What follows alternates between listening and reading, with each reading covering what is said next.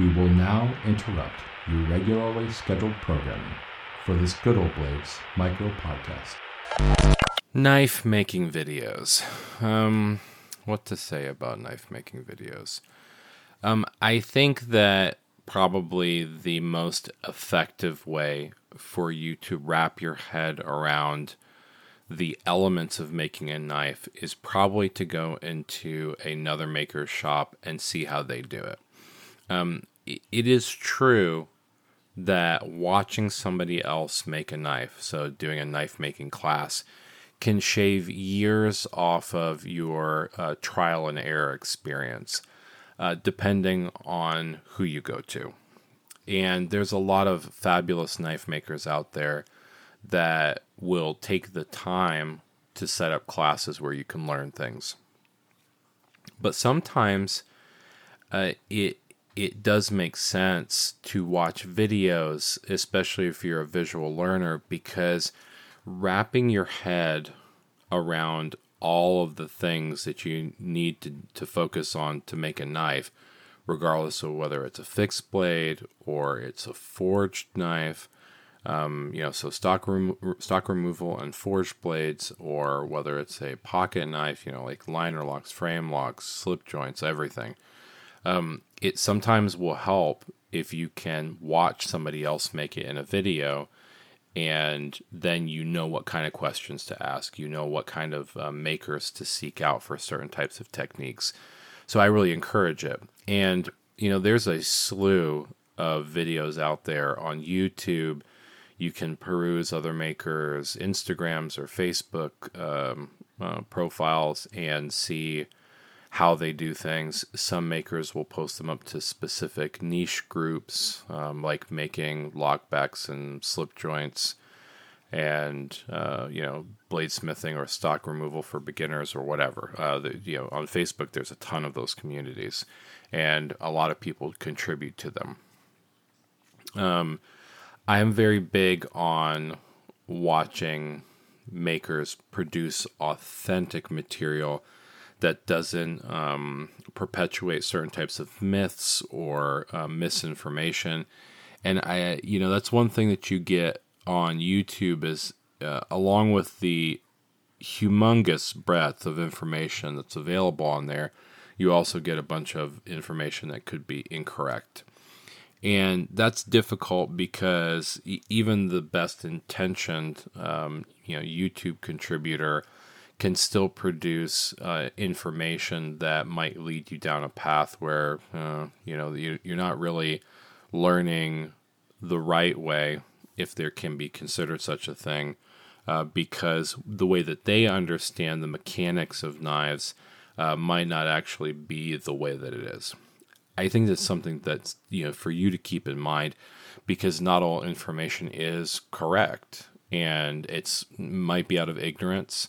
It might be out of single-mindedness or myopic tendencies to just say this is the way that to do it and this is the only way. And there are a ton of ways to make knives, and there's a ton of tools to make knives. And what you see online is one or a few ways that you could make it. And I've seen a lot of the old timers find very inventive ways of solving problems that we want to buy into by buying certain types of tools or machinery or whatever.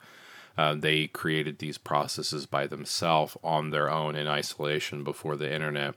They were not in publication. Maybe they saw something, at another person's shop, or maybe they were performing some type of work in their day job or vocation, and they applied that to what they were doing in making knives. But by and large, just be careful of the kind of information you consume, because not all of it's created equal. Several sources that I really appreciate and I think are reasonable in the pursuit of learning knives is all of Chris Crawford's various videos. And the reason why I like his videos a lot is because he curates all of the videos from makers that have reputations and that have a unique perspective on how to make knives, whether it be folders or the specifics of slip joints or fixed blades or bladesmithing or and so on. And all of the videos that I have of Chris's are phenomenal, and they're worth every penny. And honestly, they're worth thousands of dollars, because I can watch that video over and over and over again.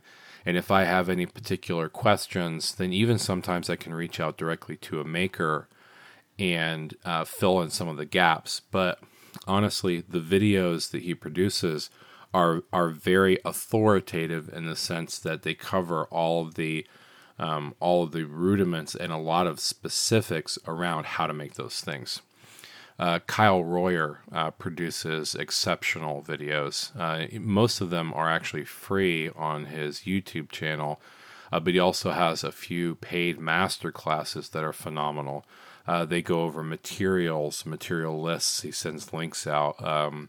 They include all of the techniques and various ways to do it. So whether you're using more primitive methods or whether you're using top-end machinery, he kind of gives you some ideas on how to break the particular techniques down to the fundamentals. Jason Knight has phenomenal videos as well, and the way that they think about presenting the work is honestly, it's top notch. I've enjoyed all of them. I think that they're a great investment in the money. Kyle's are a little bit on the more expensive side, but you're really getting an ABS quality master class when you get it from him. And it's the same way with Jason Knight. They are really putting a lot of production value and taking the time to produce really high quality work. So I would check them out. And for Chris's videos, he has a wider range of videos that are actually very reasonably priced, and you can piece together certain things like Brewer and Rupel and Luke Swenson. They all have really great videos on slip joints that allow you to piece together different elements of how to make slip joints.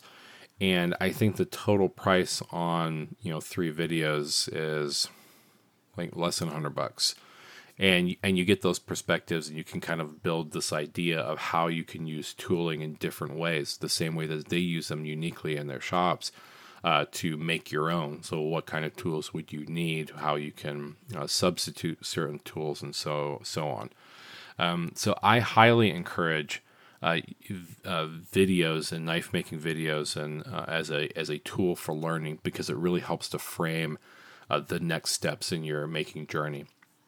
And if that includes going to a maker shop and learning these things from an individual that you really admire or that offers lessons, then you can do that next. You can buy books that give you better specificity to the things that you're looking for. So do your research, use the Googles, check out Chris's website, Kyle's and Jason's, and really dig into it, because I really think that it's a highly valuable tool, and these guys have spent a lot of time investing in furthering that knowledge from their perspective, and I think it's worth taking a look. Hope that helps.